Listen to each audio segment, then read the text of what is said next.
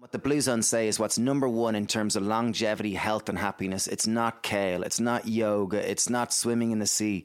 It's the tribe. It's the tribe of people you surround yourselves. It's the community that's number one in terms of longevity in the communities that live the longest and kind of most wholesome kind of lives, you know. Hi, my name is Dr. Rangan Chatterjee, medical doctor, author of The 4-Pillar Plan and television presenter. I believe that all of us have the ability to feel better than we currently do, but getting healthy has become far too complicated. With this podcast, I aim to simplify it. I'm going to be having conversations with some of the most interesting and exciting people both within as well as outside the health space to hopefully inspire you as well as empower you with simple tips that you can put into practice immediately to transform the way that you feel. I believe that when we are healthier, we are happier because when we feel better, we live more. Hello and welcome to episode 38 of my Feel Better, Live More podcast. My name is Rangan Chatterjee and I am your host. Before we get started today, just a quick word to let you know that I am going to be on a mini tour around the UK in January 2019 around the launch of my new book, The Stress Solution. You can see all the live dates on my website at drchatterjee.com/events. Do check it out. I really hope that there is an event near you. If not, do jump onto one of my social media channels and let me know where you would like me to speak. New dates are being added all the time. Today's guests are actually two identical twins from Ireland, Steve and Dave, also known as the Happy Pair. These guys are possibly two of the most positive people I have ever had the pleasure of spending time with. I think their story is one of inspiration from both a health as well as a business perspective. We talk about how sometimes it's important to follow your heart and go with your own self-belief rather than with the crowds. How changing their diets and lifestyle has transformed their lives. And we also cover the power of community in the creation of health. I felt happy and inspired at the end of my conversation with Steve and Dave.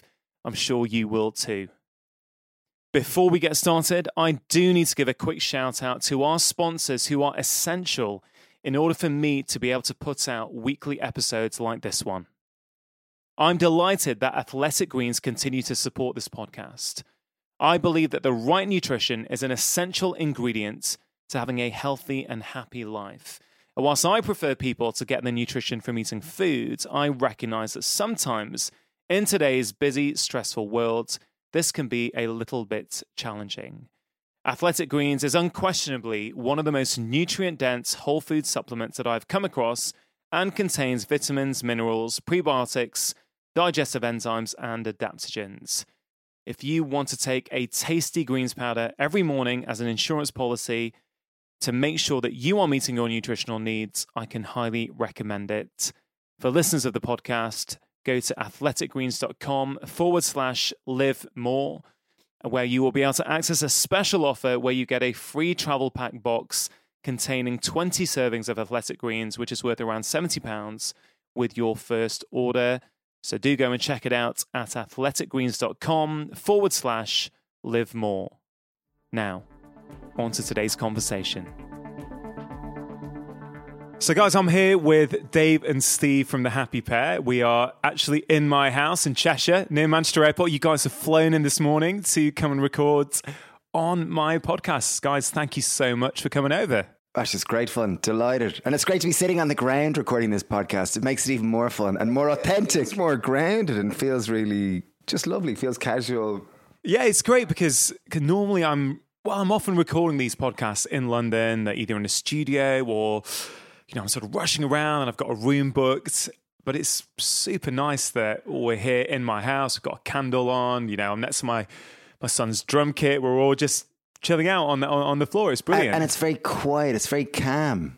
Like it really is. There's a lovely atmosphere here. It's lovely to be in your house. Thank you, Rangan. Hey, no worries. Well, thanks for coming over, guys. I hope we're not that relaxed where we send people to sleep on this podcast. But there's so much I could talk to you guys about. And I think, for me, the feedback I get from this podcast is a lot of people are using it as a way of inspiring them to change their lives and just make small changes sometimes. Often they just hear something that they think, oh, this is great, I'm going to go and do that. And just as you guys were on your way here in the cab this morning from Manchester Airport, I was thinking about how I might start this. And I was kind of thinking that there's a lot of information out there in the world these days about health, but there's a difference between information and inspiration.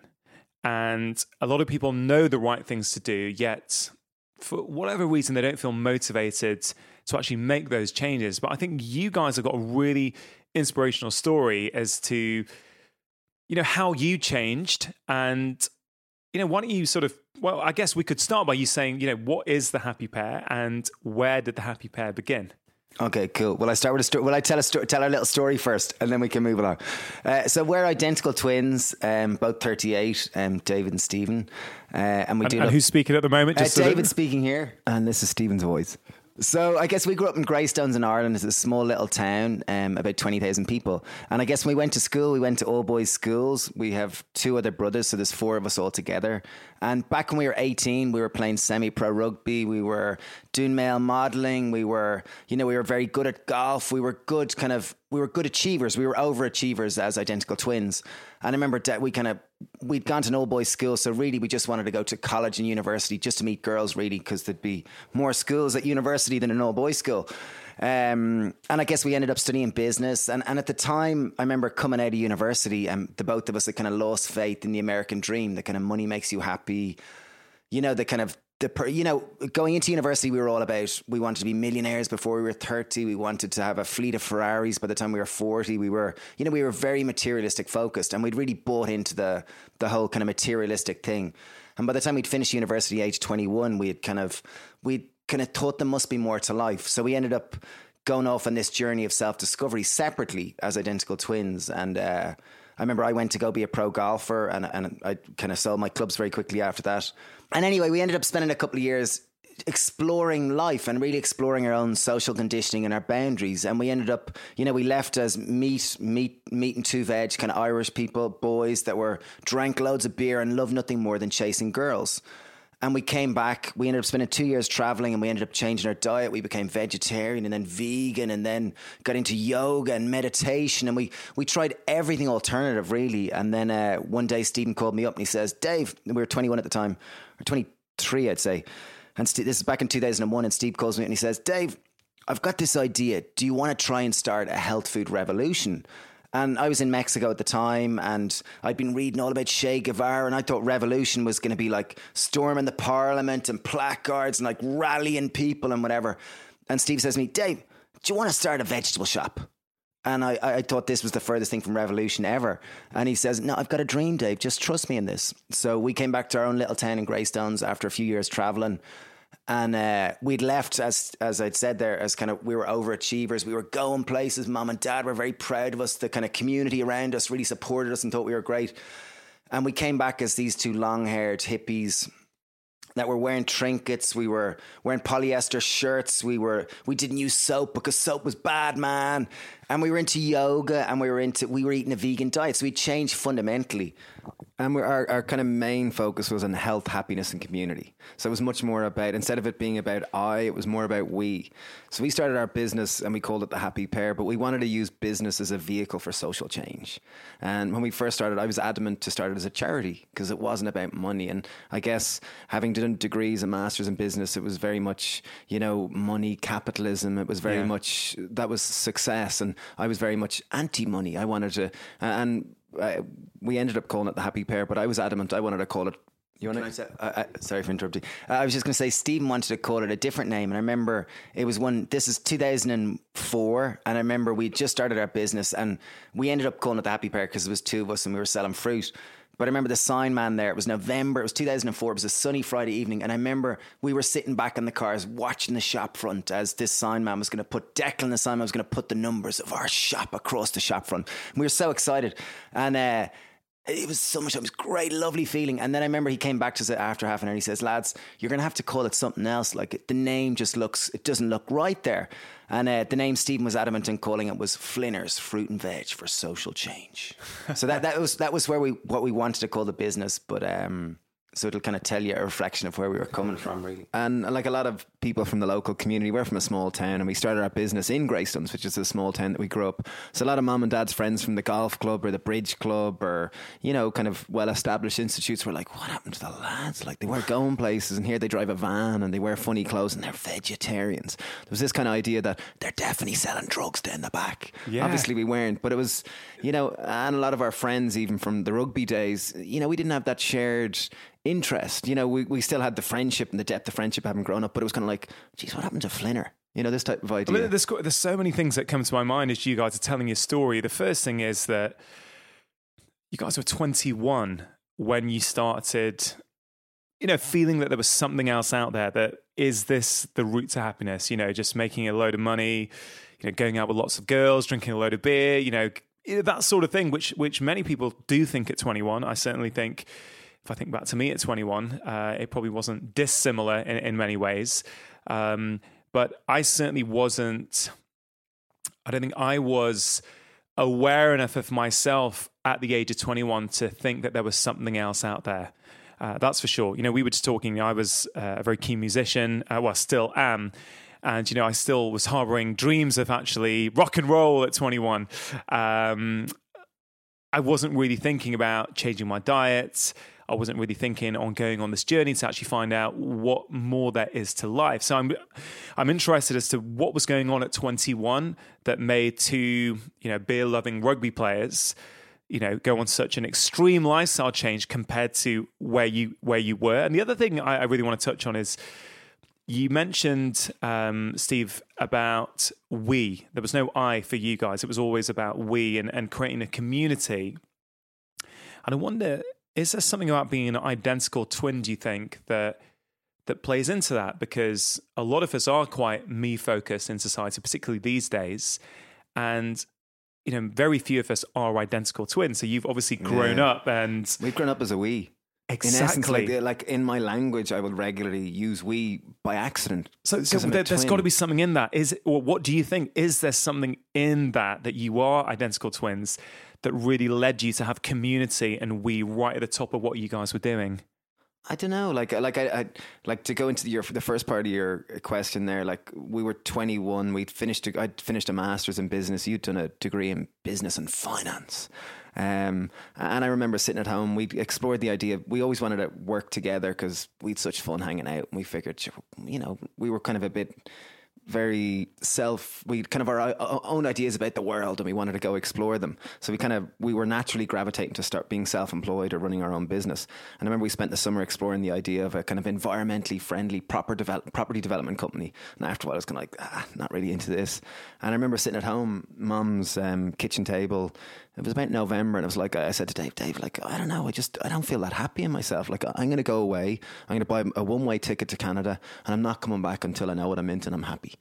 And a lot of the dissatisfaction, like, we're identical twins, so you spend your life as a we and competing for love and attention. So it was quite a brave step for us as individuals to go off and be, I'm Stephen and I'm exposed. I don't have David here to protect me. You both went off separately. Yeah. To try to, one, understand what it's like to be an individual, and two, to kind of explore our own social conditioning. Like, at the time, we obviously didn't know that. I was just going because I wanted to explore the world.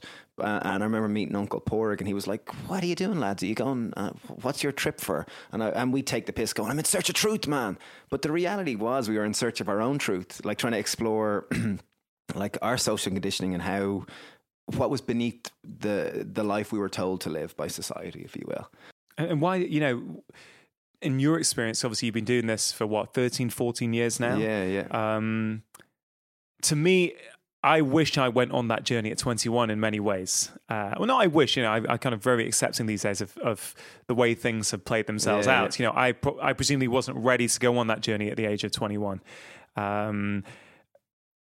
You know, it does seem that was in complete contrast to what a lot of your peers were doing. Very much so, yeah. You know, and also the community in which you grew up, that it seems quite alien that what you were doing compared to everything around you. So how was that? David here. I was thinking what was quite interesting in terms of that was, so we left with our community was rugby players. It was beer drinking. That was our pastimes, and that was what we did. And we came back and we had fundamentally changed, where our views on life had changed quite significantly. And obviously our old friends didn't really accept us because we didn't have the rugby in common. We didn't have the drinking in common. They thought we'd changed so much. So setting up our business was our vehicle to create a community. We wanted to create a community of people around this new lifestyle. So when we started our business right from the start, it was really about inviting people in, creating this community that was more focused about lifestyle, about health, about eating good locally grown organic food, and really trying to celebrate this type of thing. So right from the start, we used to do baking competitions. We used to go speak in local schools. We'd go any opportunity to go kind of evangelize this kind of new lifestyle. That was what we kind of started doing. Did you find it difficult? Because I'm just thinking about this. A lot of the listeners to this podcast, from the feedback I get, have already made significant lifestyle change or are, on the road to trying to make those changes. But often they come up with an obstacle, which is their existing network, their friends or their family. They like them the way they were before, not when they were really careful over what they ate or, talking about how important it is to think about the wider world and the impacts that all our decisions make on the wider world. And I wonder if there's anything that you guys can share that you think would be useful for them, because a lot of people find this very, very difficult. Oh, absolutely. I think one of the keys to any lifestyle change is creating support and community around you, because ultimately we become a product of the 5 people we spend most time with. And if you're spending time with 5 people that don't want you to be healthy, don't want you to be whatever the lifestyle change you're trying to apply. So I think even in our case, and as Dave mentioned there, we came back fundamentally different people, and lots of our old mates didn't want us to be. How was that when you met your buddies? It was quite like, what the hell happened to you? They didn't know. We didn't have that. Did you find that hard though? Well, it was easy because we're twins, so we didn't need the others. We were very happy in our own little world. It was great. So in essence, when we started our business, we had to find new mates. So we ended up hanging out with there was a lot of kind of transient Spanish people around the town. We became friends with them. We started anyone that was vegetarian or was into health or was into community or was into swimming in the sea and wasn't into kind of going out getting drunk. It was like, oh, maybe will you be my mate? Can we be mates? This type of thing. And quite funnily, our whole... the world that we live in, the little bubble we live in now, there's more people than not that don't drink, that swim in the sea, that do yoga, that do triathlons, that like eat well, that like have they're into like, it's just a different kind of community than when I read the newspaper or I go travel and I realize, oh my God, people eat, So it's funny how our life, this kind of community of people has kind of fleshed out around our little bubble. It's really amazing. Yeah. I mean, it really is incredible to have had the foresight to do that.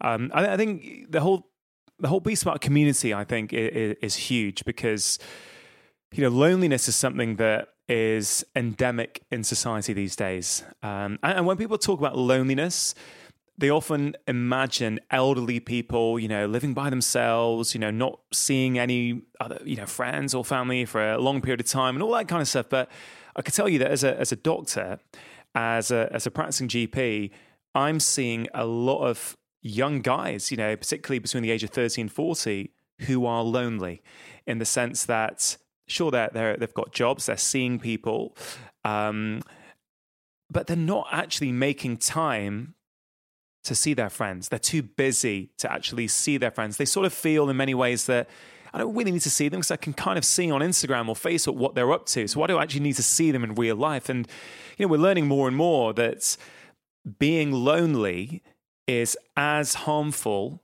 on your health as smoking 15 cigarettes a day, which is it's just profound. Yeah. And I think that's a big thing about what you guys are about. It's creating that community. You've done that in the village where you grew up, and I'd love for you to share all that with the listeners. But why do you think community is so important? How do you think we can actually, for people listening to this who don't live in a very tightly knit community like you guys do, is there stuff that they can learn about how they can create communities to help them lead happier and healthier lives? Brilliant. Love it. I think the first one I totally validate with everything what you're saying. I know now one of the leading causes of disease nowadays is not cancer, it's not heart disease, it's isolation, loneliness and depression. And that's what it's saying is the root of so many of these diseases, as you're saying. And interesting enough, when we were here, we were on our way over traveling this morning, we were reading stuff about the blue zones. And what the Blue Zones say is what's number one in terms of longevity, health and happiness. It's not kale. It's not yoga. It's not swimming in the sea. It's the tribe. It's the tribe of people you surround yourselves. It's the community that's number one in terms of longevity in the communities that live the longest and kind of most wholesome kind of lives, you know. So, I think community. Stephen's got 2 stories. Yeah, I think okay, where will I go first? I can tell, ultimately our business was set up to create this community, and 2 things, or 3 things anyway, come to mind initially. First thing, I think it's saying hello to people and acknowledging them. I remember a friend was telling me, it was Sarah, after we were swimming in the sea, we were back having breakfast in the Happy Pear, and she was telling me about an interesting guy who, lived in just a normal housing estate, and he decided, I wonder what happens if I pull down the wall in my garden and put a swing and a bench in it. And he happened to live on a corner of the road, and he found it was amazing. So strangers would come and sit down at his bench. He'd come out of his house, and suddenly he'd talk to them, and they went from being a stranger to someone he knew, and then from getting to know them more, he was hanging out and they became dear friends. So I think it's, in modern day society, it's just connecting with another human, to be more intimate, to show our vulnerability. And I think that's ultimately it. And I think anyone who's listening to this, it's simply I know we're on our way down to London later, and London can feel so lonely because everyone's in such a rush. They're so busy. But it's amazing when we're, I guess, approaching London as a foreigner, in for 2 days, you're really excited. Yeah. You're chatting away to anyone on the tube. And initially, say you're in the tube and you pull out, a little, maybe it'll be a tub of berries, and you offer the person next there, they think it's nearly poisoned. Yeah. But slowly, if you offer another person, and 4 people reject, but 1 person said yes, and then you go back to the others, and they'll all take one, and then suddenly you're talking, and it's amazing. Just a little thing like that can change your day. I can imagine you guys doing that, actually, because one thing I think is worth sharing is that I remember when you guys first contacted me on Instagram, it was with a video message, and it's really quite striking that, because there's something quite unique about that. It was really happy, engaging message that really struck out, really connected with me, because it's just more human. It was really human. And I always remember that. And I remember showing it to my wife thinking, God, these guys are great. They're just absolutely, what a lovely, lovely way to get a message. And what you say about the tube as well, because I, like you guys, spend quite a lot of time in London these days, even though I don't live there. And I love going in, but I also love getting out personally. And I'm from the Northwest. I'm from Manchester. That's where I sort of grown up most of my life. And I also often in London, when I first started going, I'd chat to people on the tube. Hey, how you doing, mate? Are you doing well? And I know people would just often blank me or sort of think it's so. Yeah, because that's how we roll here up north, and that. It's great that you guys persevere with that and make, all it takes is 1 person to... Great conversations in the tube. I've been surprised at how quickly you can get to something deep and significant.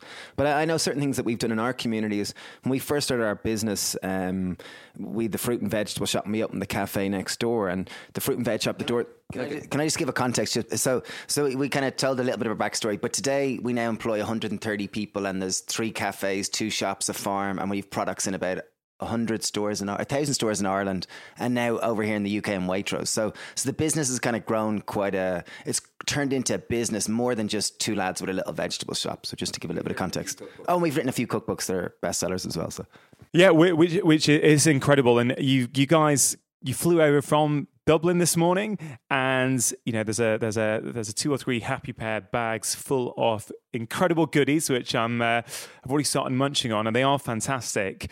But what's really interesting is that you brought some fresh coffee today. Now, I've actually stopped drinking coffee a couple of months ago for a whole variety of different reasons. And I understand from you guys don't actually drink that much coffee either. But what we did do is that I thought, you know what? You guys have brought your coffee over. We're all here together. We're catching up. We're meeting for the very first time. I brewed some coffee, and we sat around together in company, having a great catch up and a chat. Oh, totally agree with that. I think it's when we first started our cafe, I was adamant to Dave, we're not selling coffee. coffee's bad, it's a drug, people get too much of it. And then Dad said, that's ridiculous, you can't have a cafe and not sell coffee. So for about 7 years I resentfully made coffee and we sold coffee. And then a number of years ago, a childhood friend, Paul Grimes, started working with us.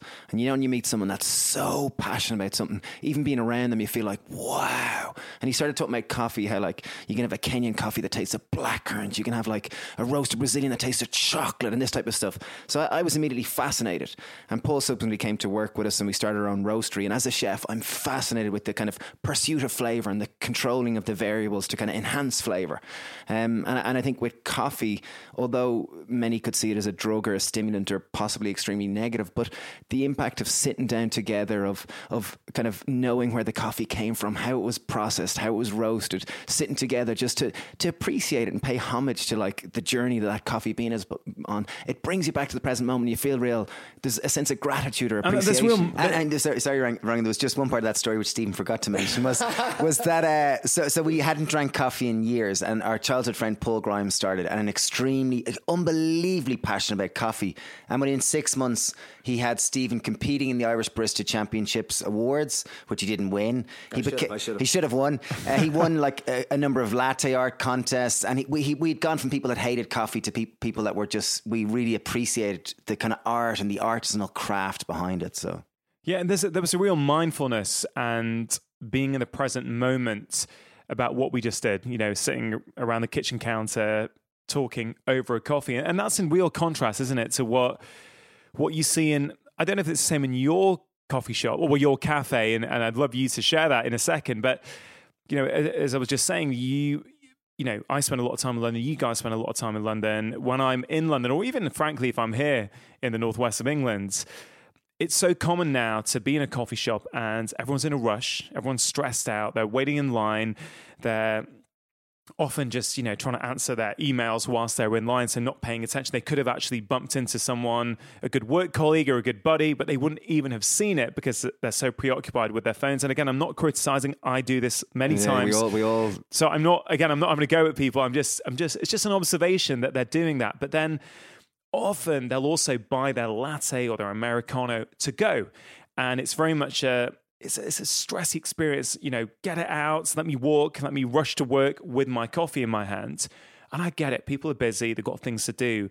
But there's something so nice about actually being in a coffee shop, let's say, and ordering it to stay in. Taking that 10 minutes to sit down and just savor that coffee and really appreciate where it's from. And I think ultimately we were starting the discussion earlier just about when is enough, because so much of modern day society is all about pushing, about what's next, about striving forward. It's about being productive and progressive and whatever it might be. But I think it was a Bob Marley quote that I saw on Instagram this morning that I was like, oh, that's a nice one. It's only when you step out of the race do you actually win the race. And I think with life, it's only when you take that moment to stop and appreciate how fortunate we are, and how taking that present moment to suddenly just, wow, listen to those birds, they're beautiful, or wow, look at the complexity of this leaf, or this coffee, the amount of journey it took. Literally every single person on this planet has impacted this coffee being here with me in this present moment. And I think it's only when you can take a moment to sit and reflect upon that, you go, wow. There's a significant, and I think that's the challenge of society nowadays. Like, there's never been a time where there's more kind of stimulation, more demands on us, more kind of we're busier than we've ever been. But ultimately, this is a challenge which we personally both find, is that it's constantly you have to catch yourself and go, okay, now this is where it's at. This is life. This is everything. It's to breathe, to take it easy. And when we were discussing earlier, when I talked about, it's often you meet people that are terminally ill or who've kind of had a near-death experience or something, where they really appreciate the moment, where they're living life differently. They're not going around on autopilot like I often am, you often are. I'm sure all of us kind of in some form, we go in this robotic, quick, more, where it's only when you can really catch yourself and kind of go, okay, life is now. It's about connection. It's about like even just like an example came, remember last Thursday, like we swim in the sea at sunrise every day, and we've kind of gotten the habit of it. And there are some gorgeous photos on the Happy Pairs Instagram, guys. If you don't follow them, I'd encourage you to follow them and have a look at these beautiful photos that just and inspire it's amazing. you. With sunrise, people, you know, you tend to forget that there's this incredible, beautiful thing about nature, and it kind of just came about, Dave was walking. Will I go into the full story? Yeah, I go into a little bit. We were quite Luddite. We were quite anti-tech, like running a vegetable shop and being all about creating a happier, healthier world. We thought tech is the antithesis of this. So we were, we didn't have mobile phones, and we were asked to do catering at the Dublin Web Summit, which subsequently has become the Web Summit, which is the biggest tech conference in the world. But it was in Dublin in a place called the Mansion House, and we were making juices and smoothies for all these tech people. So we were making juices for this fella called Jack Dorsey that founded something called Twitter, and some fella called Reed that founded something called Netflix, and some fella called Nikolai who started this thing called Skype. I didn't know what any of these were. Didn't know them from Adam or Eve. I didn't know, had no reference, but the conversations we had were fascinating. And I remember coming out from it going, I must really work out what a Twitter is and what a tweet is and what Skype is and how all these things work. So we got ourselves smartphones and we were working it out. And Dave we have 5 children between us, not together, but Dave was down walking Elsie, his first child, to sleep, as you do at 5 a.m. in the morning. 7 years ago. And the sun rose and Dave took a picture and put it up on social media, and people really connected with it because it was a symbol of hope, new dawn, beauty, nature. It was very simple. There was a purity to it. So we got in the habit of going down to see sunrise because we used to get up at 4:30 to go into the fruit market. So we enjoyed those early hours of the day. And we were down there, and I remember it was a rainy day, and it was September, and it was kind of cold. And I was down taking a picture of the sunrise, and there was a fella there, and he said, "Do you want to get in there, lads? And I'll mind your gear." And it was like, and if anything happens, I'll get in and save you. It was like, I don't really want to do this, but here's a man challenge me. It's like, of course I'll do it. And in I got, and I came out and we got chatting, and he said his name was Neil, and he said, I'll see you here tomorrow at the same time. I was like, okay. So I went down the next day, and then there was Caroline, another friend, Caroline Barrington. She was on the beach and she came and joined us, and we swam together at sunrise, and then we got out, and then afterwards, see you again tomorrow. So we did that for September, and then it was like, I wonder if we're going to keep this going. And then Hugo joined us, and then Fran joined us, and then we'd go on the 1st of October, and we'd end up jokingly going, we've paid our membership for October, we've got to keep going. And we've subsequently done it for about 2.5 years, and we every morning when we're at home, and we'd put things up on social media. And I started using Snapchat about 2 or 3 years ago, and many people see Snapchat as it's something for younger generations, and it's mostly naked pictures, but there's a lot more to it. It's very of the moment, like as in, I'm going to have lunch now, does anyone want to come? And someone actually shows up in the physical form. So you're taking this digital platform and it's actually connecting in the physical realm. So I remember we used to get hundreds of messages from people going, I'd love to come and join you, but they didn't realize sunrise was at 4. You had to get at 4:30 a.m. There was a wind that would have skinned you. The water was 2 degrees and the air temperature was 0. So it was quite a bracing experience, albeit phenomenal and very invigorating. So I remember it was summer, and I remember going, this was a Tuesday morning, I put it up on Snapchat, right? Enough of these messages. We're having a public swim rise. Everyone's invited. We're meeting at the Happy Pair at 4:30 a.m. because sunrise was at 4:50, and this was the big hook. There's going to be free porridge, and we're going to bring tea. So I met Dave that Thursday morning at 4 a.m. to prepare the porridge, and I wasn't sure. I thought there might be 5 people. There might be Raj, Mark, maybe a few others, maybe the usual crew, and we couldn't find a small pot, so we ended up cooking a big pot. And we walk out at 4:30 a.m. and there's about 150 people. We walked in the middle of the road, down to the sea, the sun rises. It was a beautiful experience. And subsequently, we've probably had 500, 700 people do it, like big ones. And now that's for these kind of big public swim rise events, which we've done, really just to celebrate community and the simple act of kind of, the sunrise is such a symbol of hope and dawn and a new beginning. And there's so many people that are part of the community on social media that follow us on Instagram and whatnot, that they kind of go, like it's a great opportunity to come along, meet like-minded people and enjoy in this basic, simple thing of swimming at sunrise. And nowadays, pretty much every day of the week, we'll get people from all over the world come and join us. Like there was a guy from Alaska stopped over for a week. There was a guy from Boston came over. So it's because it's a thing and people know it's going to be happening. And when you guys are in town, you will be there at the ocean in the morning. Yeah, down at sunrise. And there's a lot of cross demographics. There could be Linda and Detty. I think Detty just turned 69. Linda's 70. There could be Neil, who's like 45. There's a great cross section of people who come and do it. And like, although you swim in the sea, it's cold, so it brings you back to the present moment. It's quite bracing. You forget what you're stressing about. You come out and then you share tea with people. And you have great chats, great friendship, great joy. That although in winter it might seem like quite a stoic pursuit or kind of crazy activity, on the way down it's raining, it's miserable. You're going, am I crazy? Like, this is ridiculous. minutes, and then you come back going, oh my God, that was amazing. Because you just do your kids ever come with you? Yeah. Kids do come with us. But I was going to say two things on that is like we often call it Dr. C because it's just the best medicine there is of all. Yeah. We'll often go down and you'll kind of say, I don't always like the person getting into the sea, but I love the person coming out because it's such a, like, it brings you back to the present moment like nothing else. And there's lots of medical studies now backing this up, and cold water swimming, therapy, and in terms of invigorating your immune system, your whole kind of body and your mental health primarily, really. Yeah, there's quite a bit of work going on about how it could be a treatment for depression as well, potentially. Yeah. And it's just incredible.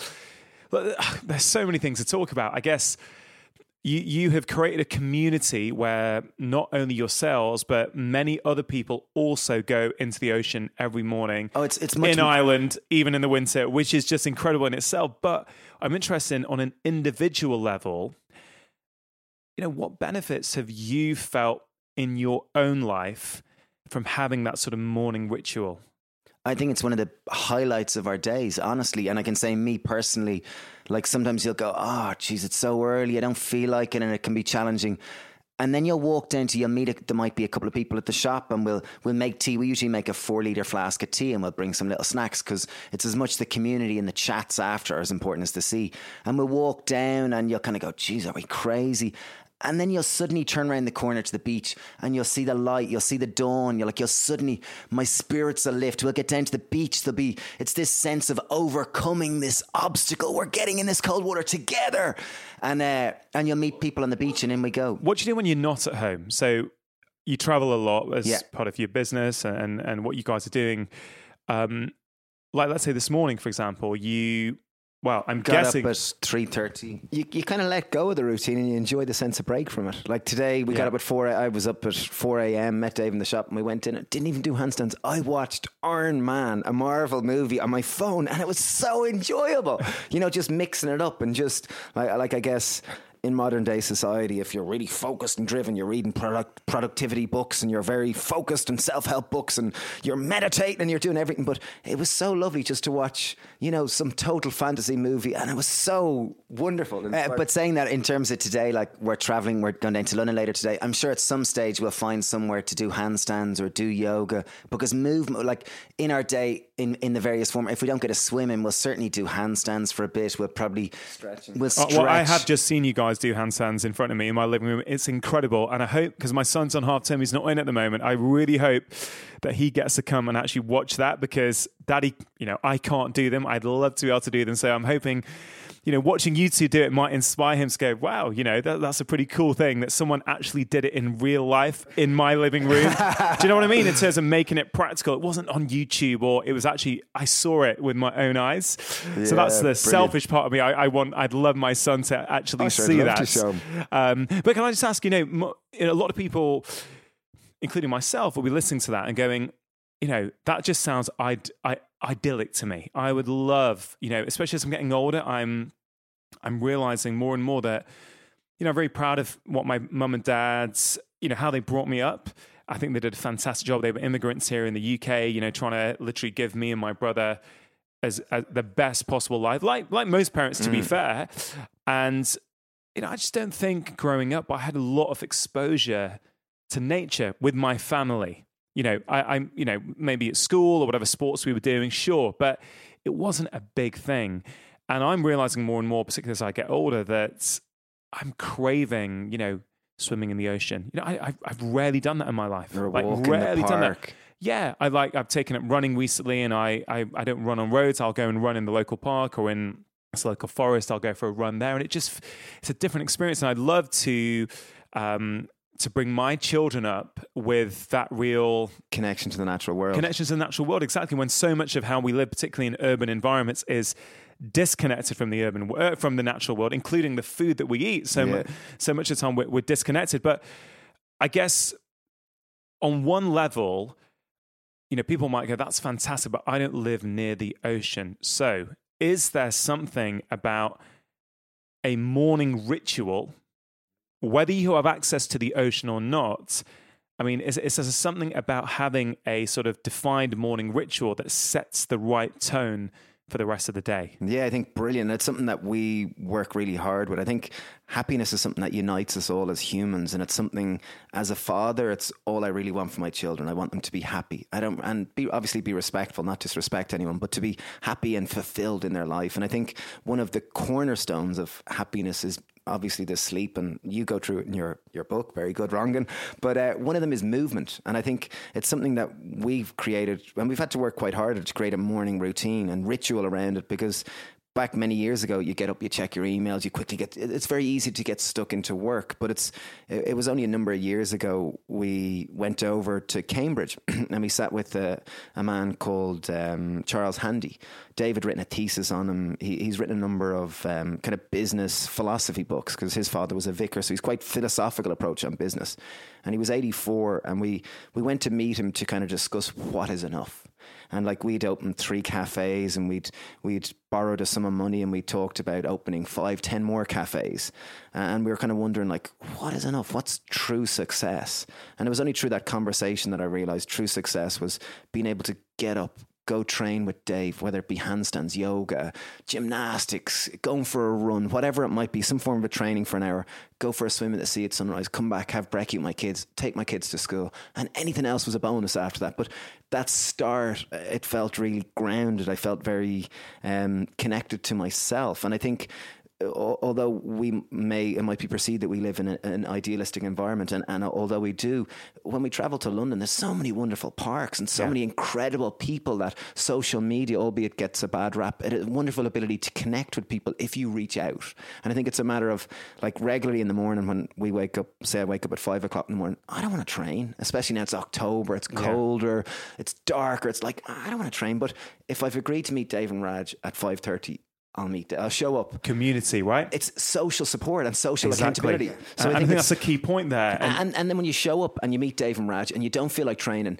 it's the lads. Like, I got to bring my game. I don't want to look bad in front of the lads. So you end up helping and supporting each other in a nurturing environment to have a laugh and to be better versions of yourself. And then I mightn't feel like meditating, but Raj and Dave do. So it's like, okay, we all meditate. And afterwards, I always feel better. I never go. And it really...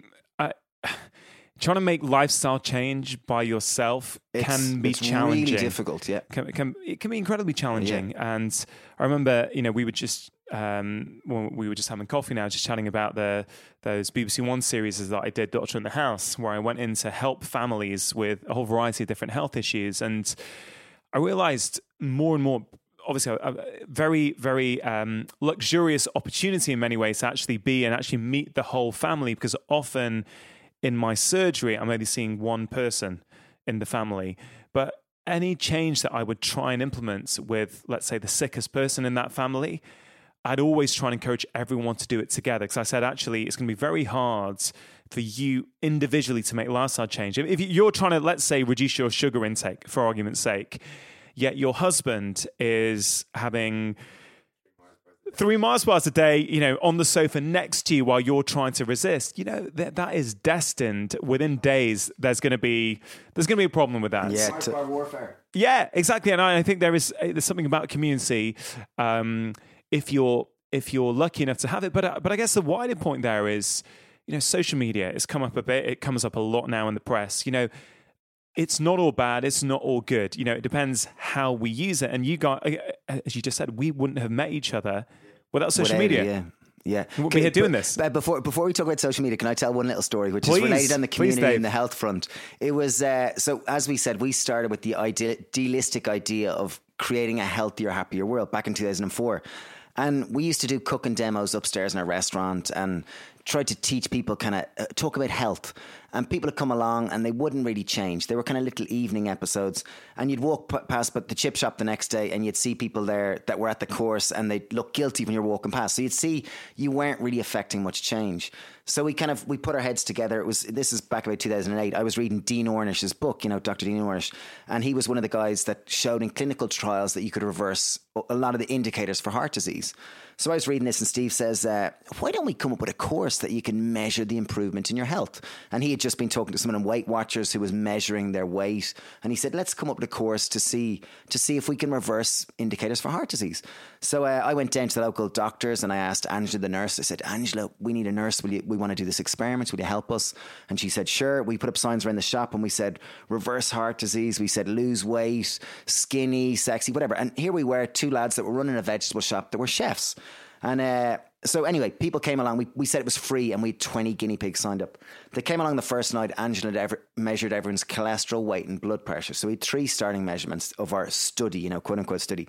They came upstairs to us and we taught them how to cook. It was a lifestyle course. So we taught them how to cook, porridge for breakfast, chia seed puddings. It was eating fruit salads. It was basic, simple stuff for breakfast. For lunch, it was making vegetable soups and salads. Dinners were pad thais and chilies and dals and curries. And it was all plant-based. We put them on a completely whole food plant-based diet for a month. That was it, 4 weeks. And they came once a week to us and we really supported them with the food because everyone was eating meat and 2 veg and it was a big shift for a lot of people. And we put on videos of men in white coats and women in white coats that were doctors who were kind of supporting it all. And it came to the last night, I remember, and me and Stephen were really nervous because we thought if this doesn't work, it's going to go against everything we stand for. We're going to have to, shut up shop and go get a job in a bank or something. We really felt we were putting our livelihood on the line. And thankfully, this is back in 2008, there was a 20% drop in everyone's cholesterol in the course. Everyone's blood pressure regulated. They all lost weight.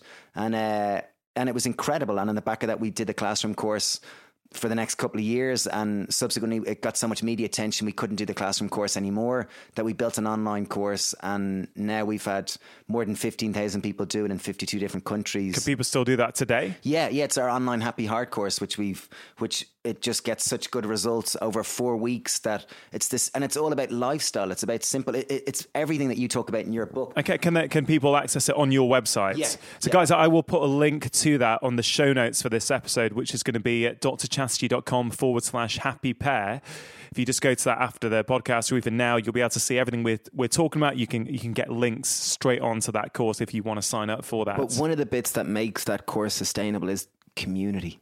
It's the fact that there's many people doing it together at the same time and that they support one another and they see each other doing it. And that's ultimately, I think, to bring it back to, if you do want to make any lifestyle change, you need the support of the community around you. Yeah. Like, as I know, when we changed our diet and our lifestyle significantly and we came back to our hometown and lots of people were like, what happened to the lads? Like, my God. We had to reach out to kind of other people that I knew that were into health and go, listen, can we meet up and you create a new community, and that's what we had to do. And that's, are you still in touch with your rugby buddies? Yeah. I'd still see lots of them, and although we don't necessarily have the same, let's say, lifestyles, you've spent 20 years growing up together, so there's great respect and a laugh together, but you don't go to the pub and have pints. Most of them have kids, so now they kind of accept us because it's validated by society that what we're doing is okay, so now it's easier. But at the start it was certainly a bit, because you're right, it is becoming a lot more acceptable now. It is, it's incredible for me, very gratifying as a doctor to see that lifestyle is being spoken about a lot more. It's a lot more socially acceptable. It's not necessarily seen as, I think, maybe 10, 15 years ago, it was very much, well, you can either enjoy your life or you can be healthy. Yeah. And I think there's been a big shift where I think a lot of people are starting to realize, hey, you can have both. And I think I'm super enjoying my life, and I love, paying attention to my lifestyle. It all feeds each other for me, and I guess it's the same for you guys. And I think quite interesting on that topic, there's, like health, people get caught up with the idea that it's a one track. It's a certain, like, you do yoga, you eat kind of lots of fruit and veg, you meditate, you go to bed early, and that's health. But we all know people that are 90, 95 years old that have drank whiskey, they ate an awful diet, they smoked 50 cigarettes a day, but they laughed so much. They surrounded themselves with people that really lifted them up. They had a really close-knit community of people. So I think health it's not necessarily these kind of topics which we're talking about. There's so many factors to it, and food is just one aspect to it, kind of meditation, mindfulness, community. There's so many factors that make us really ultimately a happy, healthy human. You're right, and I think one thing I'm trying to do with this podcast is take health outside the health sphere. So what I mean by that is, I think for far too long we've got our lives and on the side, we've got our health. We sort of need to eat a bit better. Need to kind of pay attention to Better that. eat that salad. Because it's such a pain, but I've kind of got to do it. I'm getting a bit older now. All that kind of stuff, and I actually believe that health is relevant to each and every single one of us, because the better you feel in yourself, the more you get out of life. And, different things will make different people feel good. But I genuinely, my belief is, and I see it day in, day out with my patients, is that once you can inspire them with a nugget of information that really connects with them so they want to start making change, it's very much like a domino effect. And it's never just one thing. That's why I remember when we were talking before about this 4-pillar approach that I talk about. And the reason I talk about it is because I kind of feel that, health is a different thing to everyone. It's not the same to everyone. And some people, like you guys started on food, and that was your journey. But now you're talking about food still, but you're talking a lot about community and happiness. Yeah. Whereas I've got to be honest, I've had patients who didn't want to start with food. They wanted, for them, getting more physically active first was the trigger. That was the first domino for them that led them to sleeping better, which then they thought, hey, I wonder what happens if I change my diet. So we've everyone goes out on many gateways to access the I guess feeling a better version of yourself or feeling more connected. Yeah, I think one thing that you said about nature, to try to be more connected with our natural environment. One of the things that I definitely get out of spending more time in nature is I'm reminded that we live in this very, I guess, modern society, or many of us do, where it's very humans are the dominant species, and we forget we're mammals and we're at the mercy, I guess, of the planet and our environment in which we live in. It's only when you spend time with nature do we remember our own insignificance and that we're part of this greater system. And I think it's when we remember our own insignificance, we remember our own mortality, and we remember, wow, we're part of a greater system and we must play our part. This, at least that's what it reminds me, and I think it's very beneficial for us all to do that. And I was just going to say, just to bring this back to relevance, is that as mammals, and back to your 4-pillar plan, I think movement is such a fundamental thing to one's happiness, and something which we use as a basic measurement. I remember I was sitting having breakfast with Mom probably about 6 months ago. I was up in her house, and she got this, our mother's 67, and she got this Fitbit. And I was like, that's just for people of your age, Mom. That's not for me. I'm a fit ambassador for health. And I'm sitting there, and she said, I'm asking her how many steps she got, and she said, I got 23,000 steps yesterday. My average is about 20,000. And I had no reference to that. I thought, that's just for you, Mom, good on you. And she said she says to me, I think your phone actually counts the steps for you. And she was looking around on my phone. She said, look, there's this health app. So I pressed the health app, and she's going back through my steps and says, geez, Dave, you only got 7,000 now. You used to 8,000. And I realized, oh my God. Your mother's getting more activity than you. Smashing me out of it. So something which we do is, and this is like, we live busy, active, we're like ambassadors for health, and 10,000 steps I think is such a basic thing that everyone can measure, whether you've got a sitting job, whether you've got a moving job. It's a basic measurement that I think as mammals, what they're saying now, which you'll totally validate, is that sitting is the new smoking. Like sitting is the thing that's causing as much dis-ease and disharmony in our bodies. And I think what they're saying now, it's not exercising half an hour a day or an hour a day vigorously. It's consistently moving throughout the day. When they look at these blue zone areas where people do live these vast, long lives that are wholesome and fulfilled, these people live lives of inconvenience where they move consistently. And that's the key. Yes. That's the key. Cycling throughout the day, like moving in and out. They're consistently active. They grow their own vegetables. They live a life of inconvenience. And I think we've got to proactively do this in society now. And that's, you're right. I mean, that in a nub is why we're struggling so much, because life is convenient now. Oh yeah, you get up, you turn on the heat, and you turn on the cooker, you cook your We've strived for that as humans. We've always looked for what's the easy. How can we make that easier? To be as energy efficient as possible. Yeah, and that's why we. One of the reasons we've evolved so well, and that's why we're here today. But in some ways, that sort of in the current environment, that's actually potentially proving problematic, because as I've said before in the podcast, even gathering food now, our phones are here. We could literally go on an online shopping app, and within hours, the food's delivered. We could just still be sitting here and food will come here. And we've never, ever been able to acquire food as humans with that ease. Yeah. And so it's that whole inconvenience with that piece. Disconnection, as in who grew our food, how was it grown, how was it cooked, how was it served, and often then we'll eat it looking at our phones. Yeah. So it's, again, I think the more we can appreciate the connection to our food or to more of life, the more we're going to feel whole and more connected, without going too ephemeral and philosophical. And we don't mean to come across preachy in any sense. Everything we're saying here, we're doing our best to live a life like that. We're saying it as much to ourselves as absolutely, you know. But there was a podcast I listened to very recently by Zach Bush. I think you said you listened to it too, and he was asked a very good question at the end. He was said, "What would you do if you were Surgeon General?" You know, doctor, the Surgeon General of America. And he said the one thing which I would do, he referenced Israel. He said Israel have an amazing army because everyone has to spend an obligatory 1 year after school in the army. And he said if I was put on Surgeon General, I would make everyone to spend 1 year working on an organic farm, because therefore they would appreciate where food came from. They'd appreciate a connection with the land, with nature. And I think from the back of that, it would catalyze so much positive change within our societies. Yeah. And I thought that was just, wow, what a... Yeah, it is. It's incredible. You're right. And I think that's the missing piece when we talk about what a healthy diet is. You know, it's like we're still talking about the components, you know, and often we're talking about fat v carbs, which again, I'm not a huge fan of that debate. Yeah. You know, I've really evolved my thinking within that field, and I sort of think that, you know, we're being quite reductionist. It's like, where is that food coming from? What's the bigger picture? But I think one thing is worth mentioning, because you guys, I think, all the cookbooks completely vegan. It's our first one. When we first started our business, we never labeled it as vegetarian or even vegan. It was for healthy food. Because we're from a small town of, I think at the time there was about 10,000 people in the village. And if you opened a vegan restaurant, good luck. Like back 14 years ago. So we labeled it as just a healthy food place, and people would come in and they'd order, it'd be chickpea curry, but they'd see chicken curry, and you wouldn't tell them. So you give them their chickpea curry, or what they thought was chicken curry, and they'd eat it and they go, that was lovely. And then they come in again, you'd see them next week and they're getting a shepherdless pie. They thought it was shepherd's pie.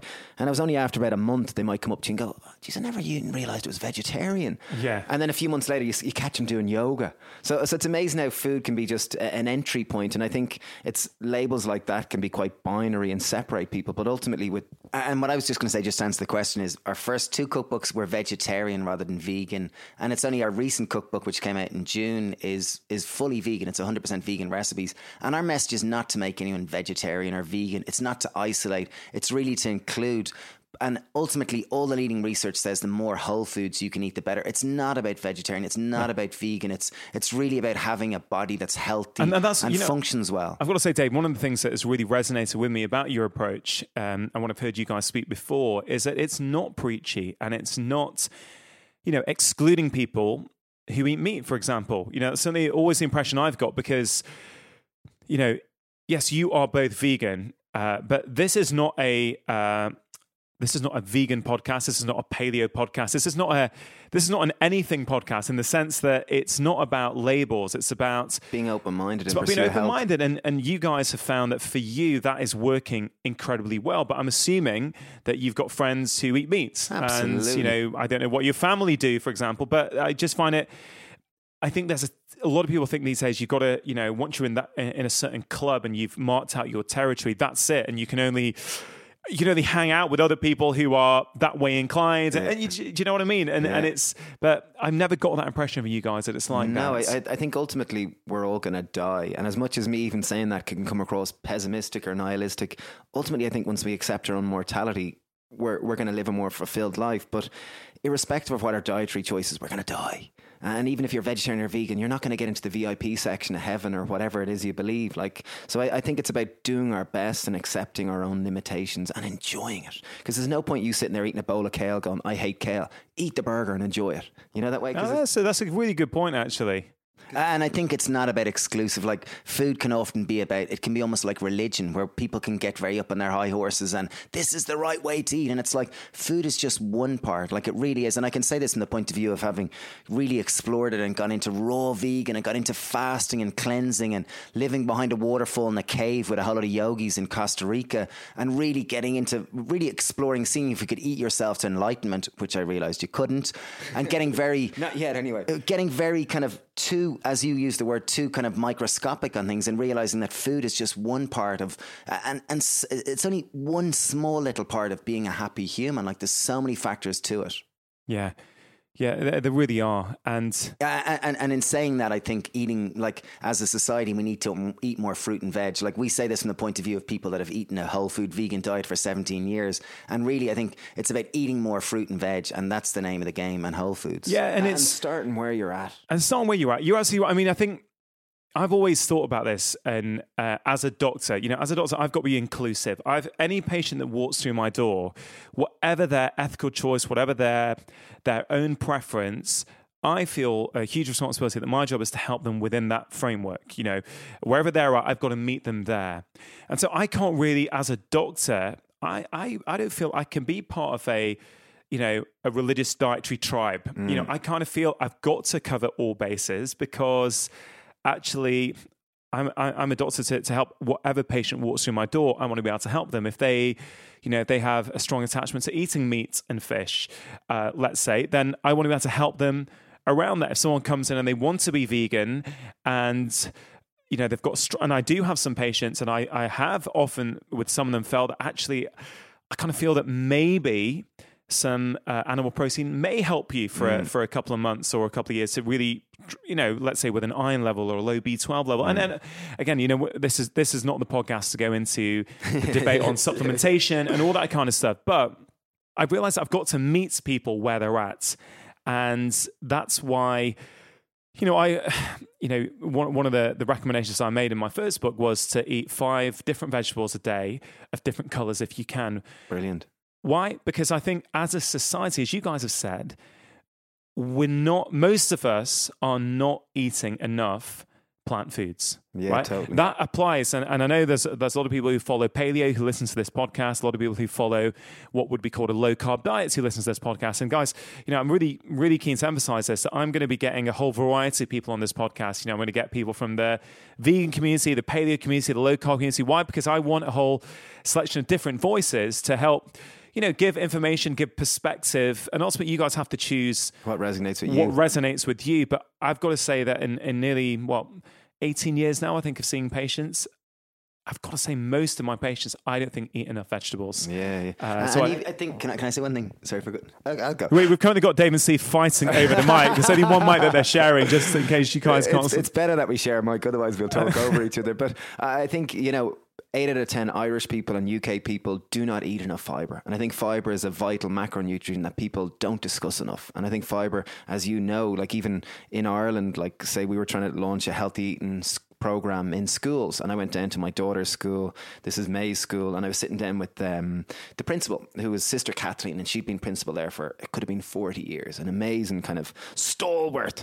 And we were discussing the program, and I was saying fibre, and as soon as I said fibre, she lit up, and I was like, wow, I've never seen a nun like get really turned on by fibre. And she said, it's amazing. Over my 40 years here, it's only in the last 5 years, every single week there's about 3 children go home sick due to constipation. And she said this was never a problem, but she said it's only in recent years, as diet has changed massively, that people aren't getting enough fibre, that constipation has become an issue. So I think most of us need to eat more fibre, and fibre, 3 vital functions just to reduce it. Weight loss, people don't realize that fibre is connected with weight loss because you'll feel more full and generally on lower calories. Second one, obviously digestion, and third one is immune system. It's a prebiotic. So I think we all need to eat more fibre. And even, where do you get fibre? Fibre you get in fruit, veg, beans, legumes and whole grains, so as in plant food. But even recent research from the University of Oxford, it was earlier this year, trying to find out what was the most important factor you could do to reduce your environmental impact. And that wasn't, electric cars, it wasn't not flying, it wasn't solar panels. It was to trying to eat a vegan diet. And by that, it's not to be exclusively a vegan, but if all of us can just try to eat more whole foods, we're going to feel better, and also the environment with which we depend on is going to feel better too. Yeah, and that I don't know if you've seen much on the Hadza tribe in Tanzania. They're a modern hunter-gatherer tribe. Still, they're living in a way they're still living a lifestyle that's relatively untouched by modernity and how we're all living these days. In terms of their medication, how they live, they're hunter-gatherers. And what's incredible is that they've been studied a lot in terms of they have very low rates of disease. They're very physically active. And they have about 100 to 150 grams of fibre every single day. Right. So they're hunting. Yes, they're hunting animals and eating it, but they're eating a ton. So to put that in context, plant the average food. British person gets about 15 grams of fibre a day. Yeah, and the guidelines say we should be aiming for 30 grams, Yeah. but these guys are eating 100 to 150 grams. And one of the... They must be eating planks of wood. Well, they're having lots of berries, and they're having lots of tubers, lots of plants. Whole grains, legumes. Yeah, I'm not sure they're having whole grains, but they're having lots. The point is that they're getting their fiber in by what they have access to in their environment. Now I'm not hunting and going around Waitrose. I'm not really sort of hunting for my food. I'm sort of going to the aisles that I like and getting my foods. But one of the big things about fiber is, as you said, it's a prebiotic, which means it is the primary fuel source for all these gut microbes inside us.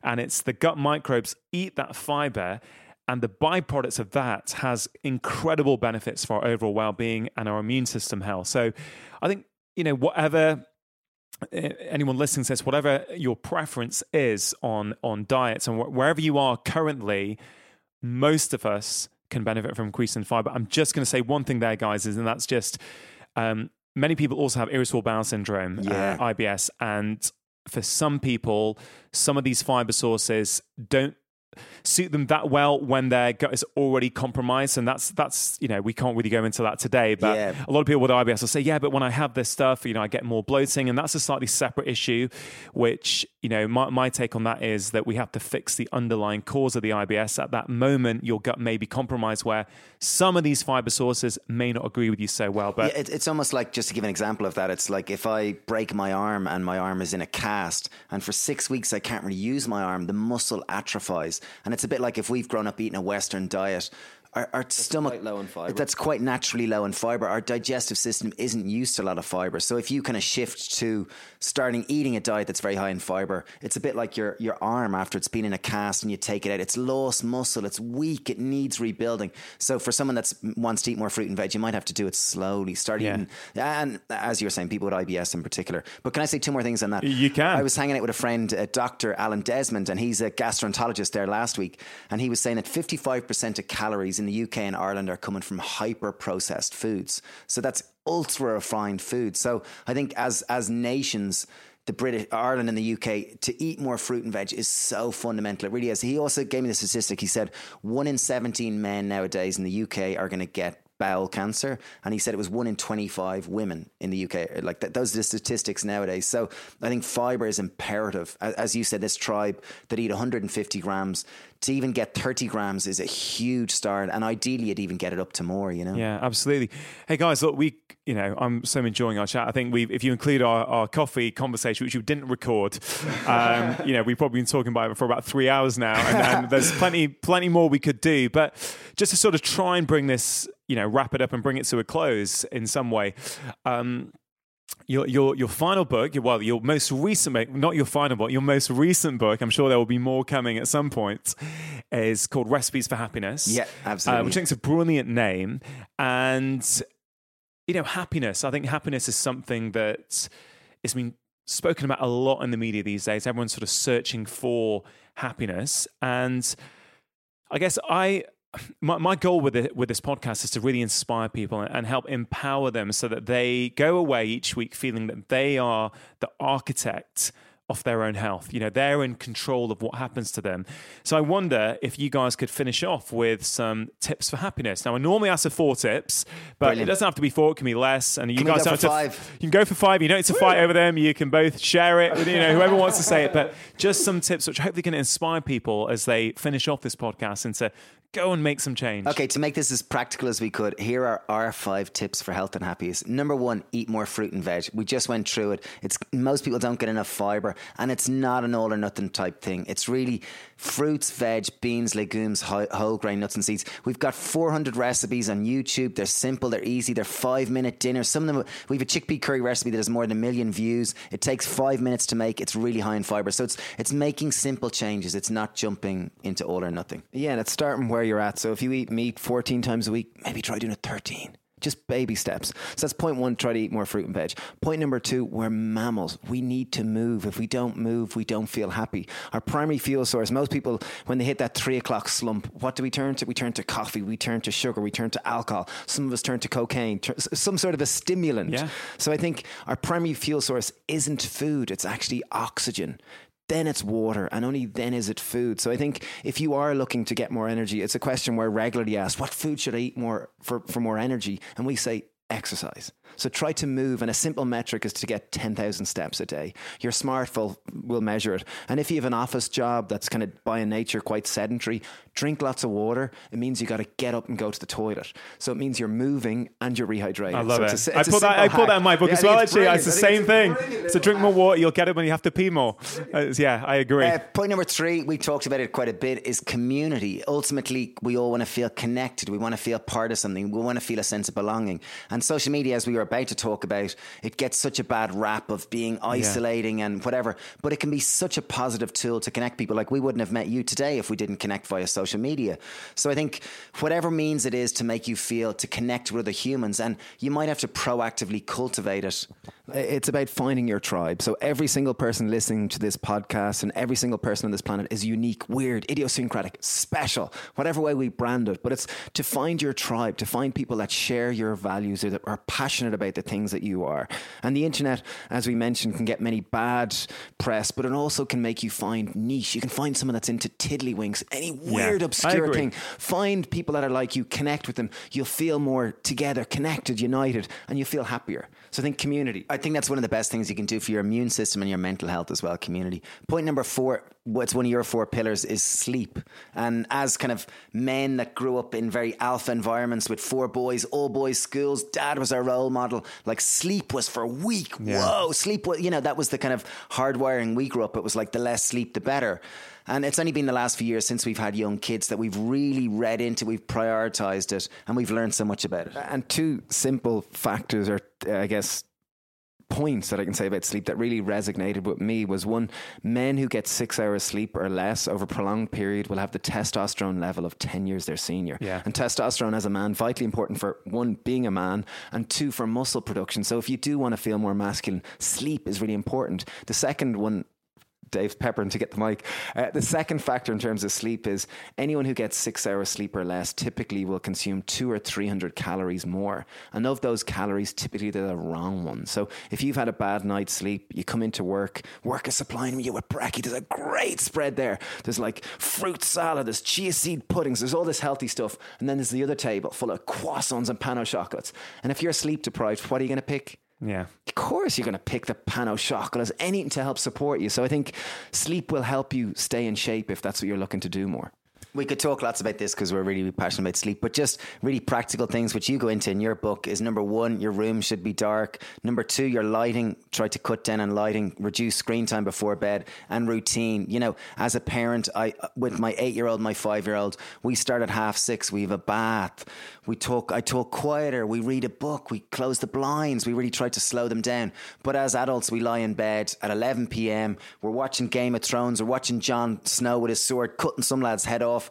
And then we turn the light out and we say, night, night, love, and we expect just to unwind just like that. So I think, as you say, a bedtime routine is so fundamentally important, and that might start at, and really what's core about it is to try to go to bed at the same time and get up at the same time, no matter what day it is, or no matter what you do. And if you go to bed late and you've been out partying, maybe have a nap in the afternoon or something as simple as that. Last and final point number 5. I think health, as we covered earlier, isn't kale, isn't yoga. It's a factor of many things, and ultimately we're all going to die. So do more things that bring you back to the present moment, make you feel happy, and ultimately, I think most important thing, as cheesy and as totally stereotypical as this must say, I think ultimately the most important thing about it is love. So and that starts with yourself. If your cup isn't full, you can't fill anyone else's. So start to do anything that cultivates that sense of self-love and brings you back to the present. As cheesy and as obviously an Instagram quote that might feel, but there's a huge wisdom and simplicity in it. There really is, guys. I mean, you're 2 of the most inspiring people I've come across, and the energy, the happiness that's there, it's just fantastic. And I really think that the listeners of this podcast are going to get a lot out of our conversation. I certainly hope so. we could have spoken about so many more things. I really wanted to go into this whole thing about what is enough. That's a great topic. And so definitely that's something that we're so interested in. We'll come back to that, definitely. In fact, we're trying to see if we can figure out a live event together in your neck of the woods. Yeah. So January. In January, maybe when if we your can. book is out, which I'm excited to see, Stress. Yeah, well, if we can make that happen, maybe we can talk about that yes, there, we can. Because I think that's really important, because I think everyone is always seeking the next new thing, or they're seeing someone else on social media, so they want to chase that. So I think we'll park that. I'll come back to that. Can I say one final thing just before? Of course you can. I was just going to say that now we're over in the UK, we've got 6 products available in Waitrose. So if anyone wants to try our food that's high in fibre, we have 2 pestos, we have 2 hummuses, and we have 2 dinners, which are quick, easy and simple. And they're all in Waitrose across the UK if anyone wants to try them. That's incredible, guys. From starting a vegetable shop to now having all your products available, all over Ireland. Certainly now in the UK, you've got them here in Waitrose. That's absolutely fantastic.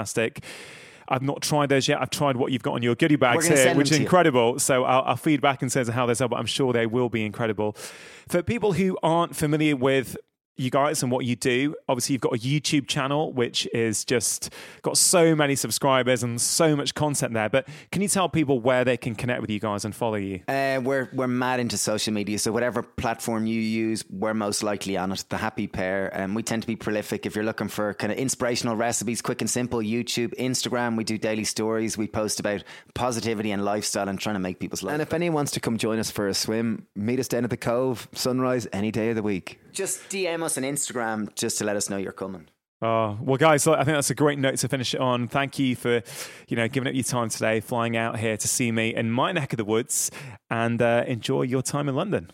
Thank you, Rangan. What an honour. It's been great. Really, really wonderful. And if you don't know, Rangan's 6'6", and he's a big hunk of a man. I didn't know that. When you see Rangan on social media or book, you just see this doctor and that, but he's a hunk of a man, and he's a wonderful musician. That concludes today's episode of the Feel Better, Live More podcast. I hope you feel as uplifted and energized as I did when I finished chatting to Steve and Dave. Do let us know on social media what you thought of today's episode, and if you have any further questions for either myself or the Happy Pair. Since we recorded this podcast, we have actually managed to sort out a live date together, which will be in Dublin in January 2019. All of my live dates for the new year can be seen on my website at drchatterjee.com/events. If you enjoy my weekly podcasts, one of the best ways to support me is to leave a review on Apple Podcasts or whichever platform you listen to podcasts on. The reviews help to raise visibility of the podcast, which in turn helps me to attract better and better guests. You can also support the podcast by taking a screenshot right now and sharing it with your friends on social media. Please do remember to tag me and the Happy Pair. And don't forget to check out the show notes page for today's episode, which is drchatterjee.com/Happy Pair, which contains links to everything that we talked about today, as well as links to buy the Happy Pair's books. As mentioned in today's episode, stress is often a key driver behind why we make the lifestyle choices that we do. I see in my practice every single day the impact that stress is having on our health, and that was the main reason why I wrote my next book on this subject.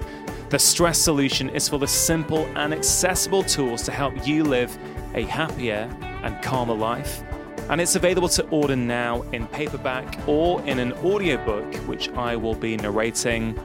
I know that we're picking up new listeners to the podcast every week. For those people who are joining me for the first time, my first book, The 4-Pillar Plan, is all about helping people to make simple and accessible lifestyle changes. It has literally inspired thousands of people to make lifestyle change that many had previously thought unachievable. If you don't have a copy yet, please do consider picking one up. For those of you listening in the US and Canada, it has been released over there with a different title, How to Make Disease Disappear. That's it for today. I hope you have a fabulous week. Make sure that you have pressed subscribe, and I'll be back next week with my latest conversation. Remember, you are the architects of your own health. Making lifestyle change is always worth it, because when you feel better, you live more. I'll see you next time.